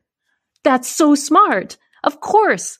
And so it begs the question, do we believe as a guiding principle for disaster recovery that having safe homes and keeping safe homes is a basic human right? And could that be a rallying cry for all of us involved in this industry? Yeah, great quote. I want to thank you for coming on the podcast and sharing your expertise. Thanks again. Really appreciate it. Thanks, Doug. Hey, Adapters. Joining me is Doug Heller. Doug is the Director of Insurance at the Consumer Federation of America. Hi, Doug. Welcome to the podcast. Thanks for having me. All right, I'm not going to make any lame jokes about us having the same name, so we're going to just jump right in. Much as we want to joke. I just didn't have anything. So what is the Consumer Federation of America? Well, we're a nonprofit organization based in D.C. I'm based in California, but the organization is based in D.C., and we've been around since 1968. We do research, advocacy, and education on consumer protection and consumer rights issues, a range of issues from financial services that consumers have to buy to product safety and food safety. I focus on the insurance market, and particularly home and auto insurance, but we also look at other parts of the insurance market, including life insurance and even some of the insurance that businesses have to buy. Yeah, I went to your website and you guys do cover a lot of ground. It's great resources there. So let's just jump into some of the things that we learned at the conference. We heard at the conference that insurance can be really essential to people's recovery from climate disasters. And yet so many consumers are struggling right now with finding a policy. Why is that? It's true. Insurance is really important. I mean, I think of it as really unique. And the reason I've spent 25 years working on insurance issues, affordability and availability, is because it's such a critical piece of both financial stability, but also economic security and resilience. You know, for most people, when it comes to their homes, if they own their home, it's the most significant asset they have. It's the source of most of the wealth that most of us have. And so if a catastrophe comes and destroys that, and we don't have any backstop to pick up the pieces, we're really lost financially, and it can really change people's lives. So having that protection is so important. And that's why insurance really is, much as we all are frustrated paying our premiums every month, why it is such an important part of our lives. And what's happening, and this is a combination of things that are going on, but the one that's so critically important, I think, that brings you to the conference is the fact that climate change is increasing our global exposure to risk that there will be a loss of property. And what's happening is we have this private insurance sector that serves consumers with this protection, and they're making corporate choices that make insurance less available, certainly less affordable. And that's really not just hitting the pocketbooks of people, but really making this critical tool less available. And that changes the dynamics of home ownership. And also, I think it leaves people really worrying about their future. We've also been hearing how difficult it can be for insurance to profitably provide disaster insurance given these growing climate risks. So what solutions have you been exploring?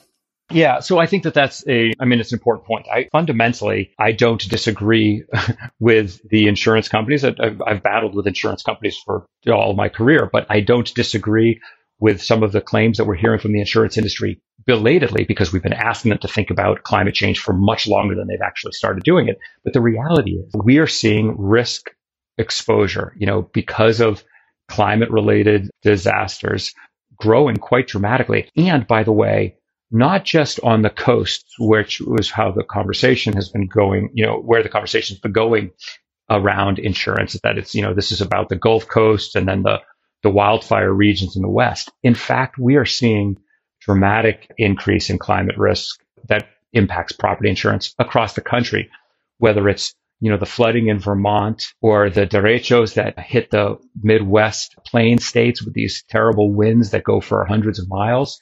In fact, the billion-dollar storms and disasters that we've had in 2023 were mostly convective windstorms in the kind of Southwest and central United States. Texas has had the most billion-dollar insurance losses this year of any place in the country. And so we're seeing this as a national problem, and we have to be thinking about that in a national way. But we also have to be thinking about it kind of in a multidisciplinary way.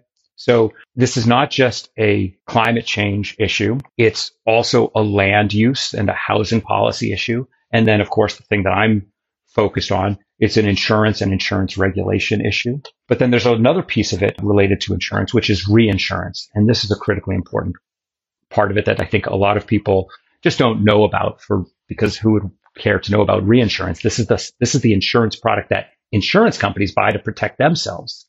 But unlike the home insurance that people around the country go to, which is sold by, typically by domestic companies that are regulated to a greater or less degree depending on the state, but they're regulated by each state. These reinsurance companies are global, unregulated firms, a lot of them based in Bermuda, others in Switzerland and Germany, that aren't particularly interested in the United States. They're interested in finding a return on capital, and they'll go around the world for that.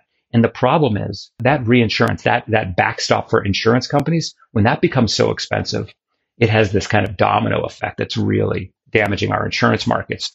There are a couple of, so to go back to your question, there are a couple of solutions that we're talking about. The first and foremost has got to be working to continue our work to diminish the impact of climate change. I mean, obviously, starting point has to be how are we changing the direction of our economy so it's not producing worse and worse storms. That's number one. Right there with it is how are we investing in protection up front? How are we mitigating the losses and developing better resiliency in the wake of these climate disasters? Because either we're going to put public money and private money into protecting homes and businesses from the damage of climate change, or we're going to have to come up with money to pay for those disasters afterwards with, the FEMA emergency relief. So I would much rather, and I think most people would rather, spend money on protection and prevention rather than be picking up the pieces and dealing with lost lives because we didn't do the front end investment. So that's the second piece. And then the third piece of that we're really talking about, and we're seeing a growing attention on, is fixing that reinsurance market that I just was talking about. We need to address the fact that unregulated global reinsurance companies are not going to save our insurance markets, and they're not going to look out for them. We need to do some of that ourselves. And when 9/11 happened and terrorism screwed up property insurance markets for big buildings, the federal government came in and said, hey, we're going to offer a public reinsurance program as a backstop to make sure that Wall Street, I mean literally Wall Street, those buildings on Wall Street could get insurance. Well, we have a crisis of epic proportions with climate change, and Congress should get involved and back up Main Street just like it backed up Wall Street 20 years ago. So those are some of the kinds of solutions: addressing climate change, strengthening our resilience and mitigation to protect against damage when the storms hit, and third, building a public reinsurance system that will help sustain, stabilize, and protect the insurance market that we all rely on in order to make sure that coverage can be available at quality coverage at that. And that's a really important kind of piece. So you shared some Senate testimony that you gave, and I thought it was fascinating. You had a long version and a short version. And in that testimony, you talk about insurance companies providing insurance in at-risk areas and been doing it for years, and now they're pulling back. But then you noted they resisted calls for doing climate risk analysis for a long time. When should they have done that risk analysis? And I mean, I find myself sometimes defending insurance companies. Yeah. Just like, okay, well, they're doing it now. Sort of making that point that they were being irresponsible for a while. How did that history kind of unfold? Yeah, well, I mean, my colleague, and I'm going to call him out because he really deserves credit, my colleague Bernie Birnbaum, who runs the Center for Economic Justice, wrote to the National Association of Insurance Commissioners back in 2005 this very clear, short email to all the insurance commissioners who kind of gathered together several times a year with insurance industry and consumer groups to talk about what's needed in the market and regulation. And he said in 2005, we need to start working on the impact of climate change on property insurance, or else we're going to be paying for it in terrible ways in some years to come. And that just was, and the regulators, at the behest of insurance companies who didn't want to do this, they just ignored that. And they ignored it for years. And there were some states that were doing more early on. And there were a few insurers, mostly European insurers, who were kind of developing some thinking around climate change. But most of the homeowners insurance companies in America just ignored that call, going on almost 20 years ago. And in the meantime, what did they do? They went to neighborhoods all around the country and said, buy our insurance. We've got ads on TV. We're spending, probably between us $5 billion a year trying to convince you to buy insurance from us and bundle your product. And we're writing policies saying it is okay to live in this community or that community, on that hillside or in this floodplain or this low-lying area. So the insurance companies who we trust and expect to have the most significant and clear-headed understanding of risk, they said, it's fine to live there and we'll take your premiums. Thank you very much. And then suddenly this year, really, the insurance industry decided that climate change is real and the risk is too much for us. We're taking our chips off the table and going home. And that's not a fair deal, because they were the experts who said it was okay. I understand that I'm glad that insurance companies are using all of that base of knowledge to help make decisions. But you can't just, let me say it differently. You can't just turn on a dime from people and communities who had been relying on you and paying you for decades and say, sorry, we're done. We want to keep our profits here. It brings me, and I'm sorry if I'm sort of jumping a thought here, but it's a really important point to me, I think, anyway, because, these insurance companies are being allowed to suddenly just walk away from communities or jack up prices so high that they're effectively walking away from communities, that they can be allowed to do that so quickly, means that essentially they are stepping in the role of making land use and housing policy for the country, because we haven't done a good job of coordinating land use, building code, building codes or housing policy generally. The insurance companies, through their underwriting decisions and their rating practices, they're the ones who are making it for us. And I just think that we have to do a better job as public policymakers at sort of addressing the intersection of climate change, land use, and insurance, rather than just outsourcing to the private insurance sector and letting them make all those decisions for us.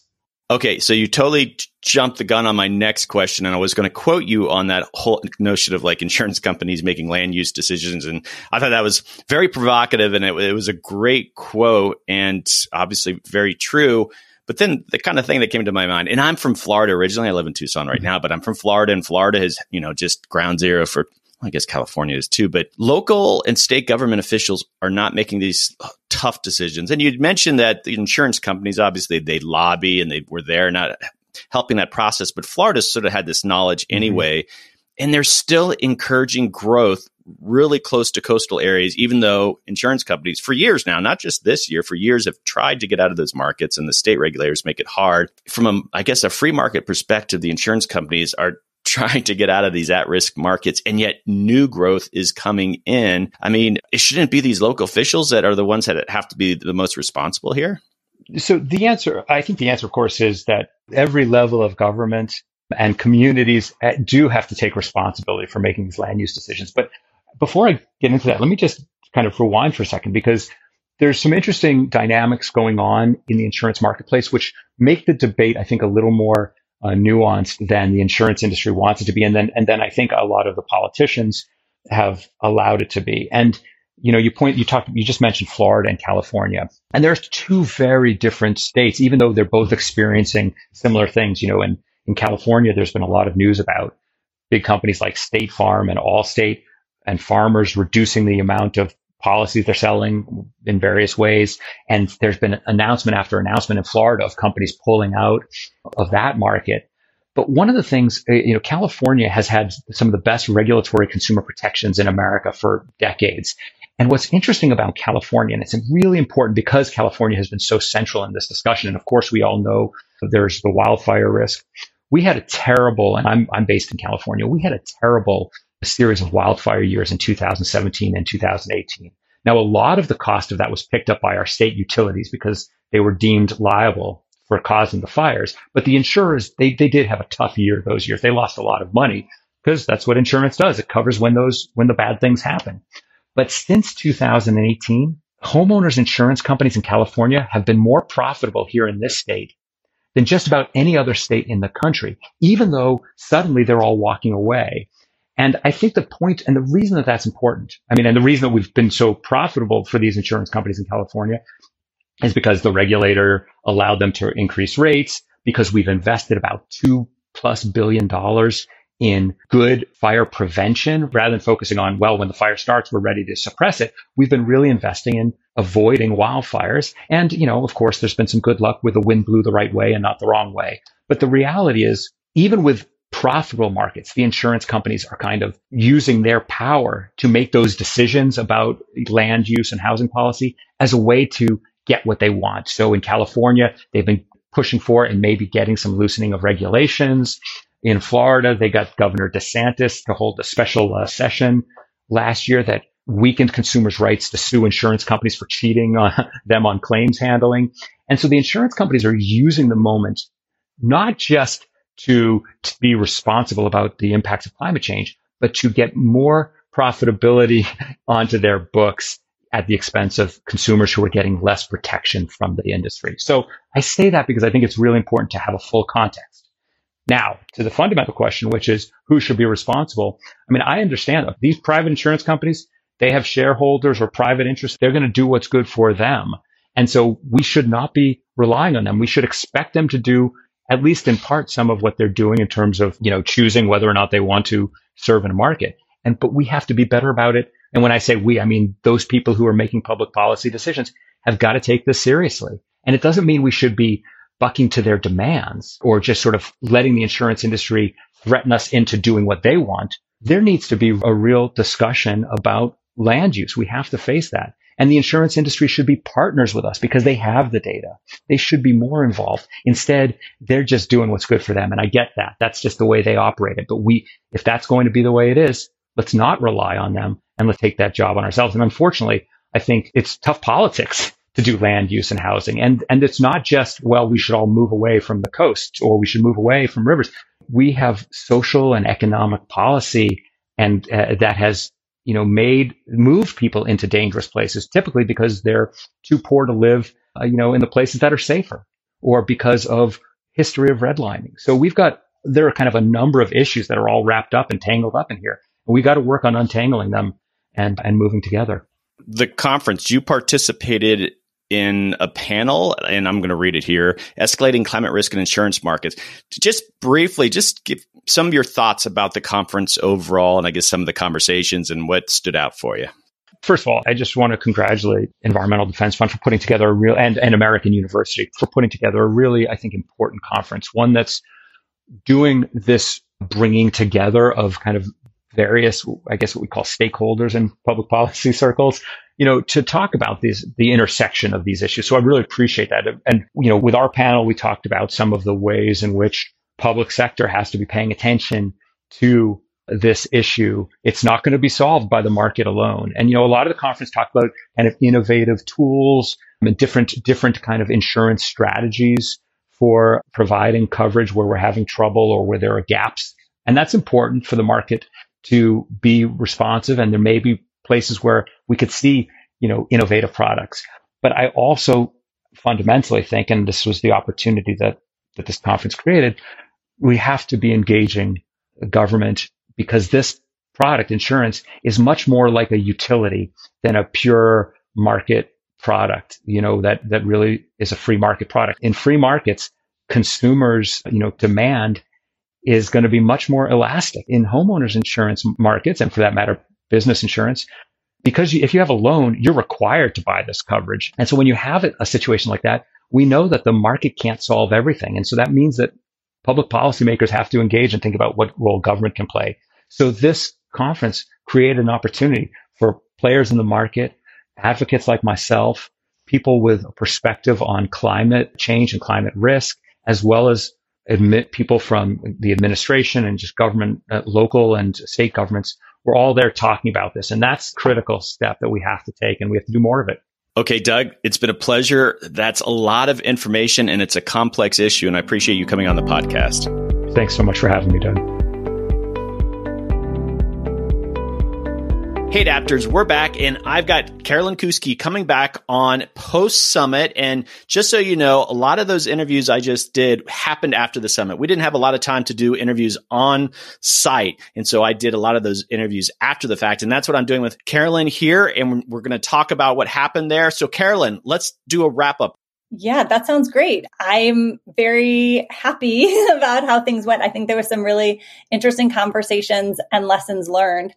I remember back, Doug, when we were talking before the conference, we were discussing how we were bringing different types of people together and hoping that that might spark some new insights. And that at least happened for me. I thought maybe I'd share one with you if you don't mind. See if it caught your ears too. Sure. Yeah. So one thing that came up, because I'm sure you've been talking with some of the other guests we talked about beforehand, that one of the themes was thinking about how insurance can drive more resilience. And one concept that's been talked about and had been on my mind even before the event was, can't we use insurance to give people more money to build back better after a disaster? And I still think there's some untapped potential there. But what really caught me was that came up during the conference, and someone from one of the community organizations that was participating said, we had something like that, and we had what's called a fortified endorsement. It gave us some more money to put on a fortified roof, but I couldn't find a roofer who would do it. And if you go to rebuild and you can't find someone who knows what the fortified standard is or how to build to it, then of course it doesn't matter that you actually have the funds to do it, right? And it just really struck for me this concept that we need to build an entire ecosystem and culture around resilience. You can't have one piece without all the others coming together. So one of the things that we talked about even before the conference is innovations in the insurance industry. And you wanted to highlight this at the conference. Tell us about that. What were some examples of that? Yeah, so we talked about how this conference was actually a culmination of some of the work we've been doing in New York City, exploring the possibilities of community-based insurance. And we got to hear from others at the event too, who are also thinking about some interesting innovations, ranging from Canadian insurers helping conserve wetlands with Ducks Unlimited, to thinking about how to embed microinsurance products in government programs or in other types of purchases, to whether we can use insurance to deal with extreme heat that taxes our health system. So there was a lot of interesting ideas out there, I think. When you designed this conference, you had all these people in mind and you showed up and it was just like a who's who of people in the industry. But once you were there, did you sense that anyone was potentially missing that you didn't really think about at the time when you were designing the conference? That's a really interesting question. I think what really struck me was how the community thinking around insurance has grown so much just in the past few years. And I've been thinking about disaster insurance for like over 15 years now. And at the beginning of kind of my career after I got my graduate degree, I felt like I was pretty isolated from the rest of the climate world. And now the two are just so deeply connected. And I think that that's a really important change and shift in how we're thinking about this. And it's going to help enable us to make better use of insurance as a tool when we're thinking about some of our climate challenges. So that's not a direct answer to your question, except to say that I think we could have grown the room a lot because of this increasing overlap. Some of the people I interviewed for this episode, what stood out for me is I can't believe that I find myself like siding with the insurance companies all the time. But when it comes to thinking about climate risk and being proactive, but people that I interviewed, they just felt like folks in the insurance industry need to be a lot more proactive around climate risk. And I thought that was really interesting. I'm like, oh, I thought they were doing quite a bit. Would you agree with them? I mean, what do you think? Yeah, I think there's a lot of untapped potential right now. And I think some of it is around some of the things we've been talking about, new insurance models to help fill gaps that we see right now, like particularly among lower income households and communities that simply can't afford the type of insurance coverage that's available. And yet they need it the most because they don't have access to other sources of funding for their recovery. So I think that there's more innovation and that the sector could help lead in developing some of that. I also think that they could do more in helping promote this idea of risk reduction, which we've been talking about. And I think that's going to be really fundamental because in some of the areas where we're starting to see concern about insurance costing too much and insurers leaving are, part of what's driving that is just fundamentally higher risk levels. And so we all, including insurers, need to be doing more to dramatically change where and how we're building in order to maintain that insurability. I'm in the camp that when I go to these conferences, I actually find the coffee breaks and the lunches the most valuable time. So did anything concrete come out of this conference since it was held? Yeah, good question. And it's hard to track because you have all these folks coming together and then scattering right into different parts of the universe, as it were. But I was really excited just the other day, Doug, because I got an email from someone who'd been at the conference who said that she'd had a follow-up with 3 different other participants in the conference and that they were collaborating on thinking about some new pilots and some new approaches for dealing with climate risks. And so that made me really excited that maybe some new connections have been made that can spin off into some steps forward. Excellent. The Biden administration just released a national resilience framework, and I think you were there in person, right? Yeah, I was. So have you had a time to digest that? Has insurance come up in this national broad effort at resilience?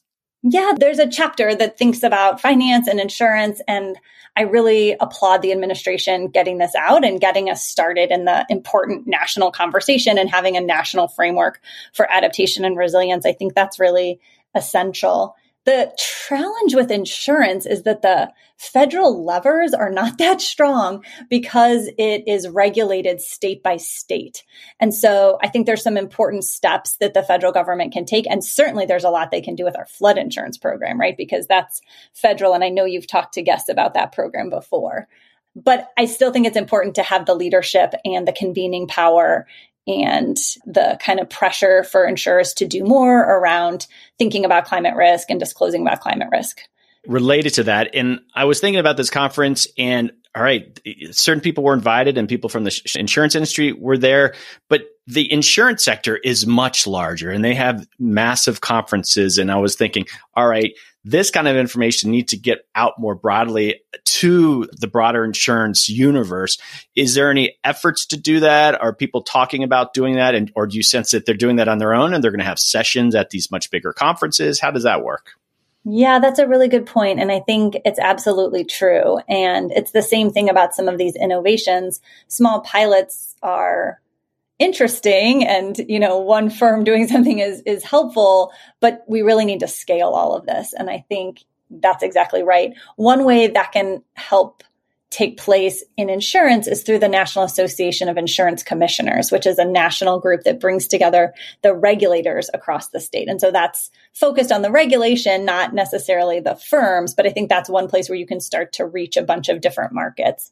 But I think you're exactly right. These conversations need to be coming up across the industry. What's next for you? And I want you to just talk to my listeners if there's an opportunity for them to learn about what's going on here through insurance and climate risk and what's EDF planning to do. Just, what some final thoughts on it all.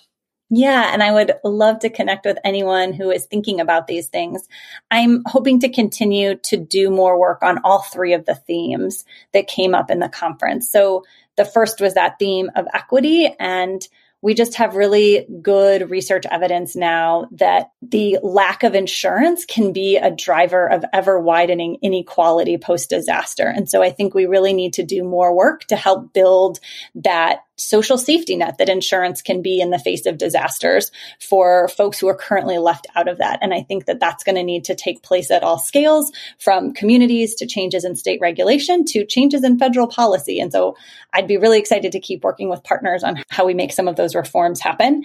The second one is about doing more with risk reduction. And I'm really excited to think about things like climate endorsements on insurance policies and how insurers could partner with community organizations to help not just provide the funding to build more resiliently, but to get households the technical knowledge and the expertise and the guidance on what to do and how to do it and how to find a contractor they can trust and a fair price, because they need, when you're kind of scaling down to the household, people really need help with all of that, because a post-disaster situation is not a time when households are going to be researching all that for themselves, right? And so I think there's some new partnerships that could really help there. And then we're doing some hard thinking about what's going on in some of these climate stressed markets like Louisiana, like Florida, and what the role of the public sector insurers should be in those locations. Because what we're seeing right now is that when the private sector pulls out and stops offering coverage, that leaves the risk either on the state programs or on households who are uninsured.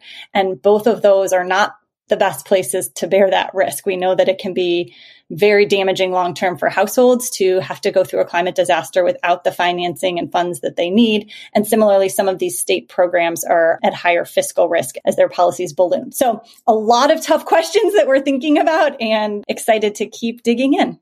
All right, Carolyn, it's always a pleasure working with you. Thank you for inviting America Adapts to cover the conference and partnering with me. And yes, let's just keep this conversation going. Yeah, thanks, Doug. Love talking to you too and listening to all your episodes.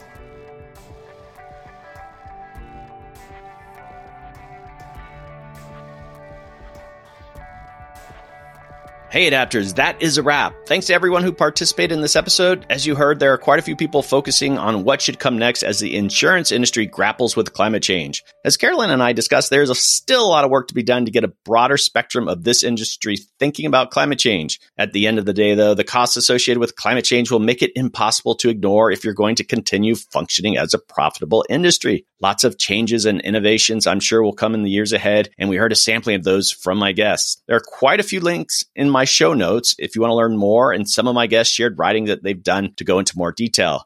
Again, I'd like to thank Dr. Carolyn Kuski and the Environmental Defense Fund for generously sponsoring this episode, and thanks again to SBP and American University for co-organizing the conference with EDF. I'd also like to thank Francis Bouchard and his wife for hosting me and others at a pre-conference dinner. Thanks for the invite, Francis, and a chance to chat with more attendees from the event. And don't forget to submit an abstract for ICR 24 in Washington, D.C. next April. Links to the Innovations in Climate Resilience Conference are in my show notes. Also, and I say this every episode, reach out, send me an email, tell me a favorite episode, recommend a guest, and definitely share how the podcast benefits what you do. That's extremely helpful as I plan these podcasts. And seriously, it's a highlight of my week hearing from you, and sometimes it leads to actual partnerships. I'm at americaadapts@gmail.com. Send me an email. Okay, Adapters, keep up the great work. I'll see you next time.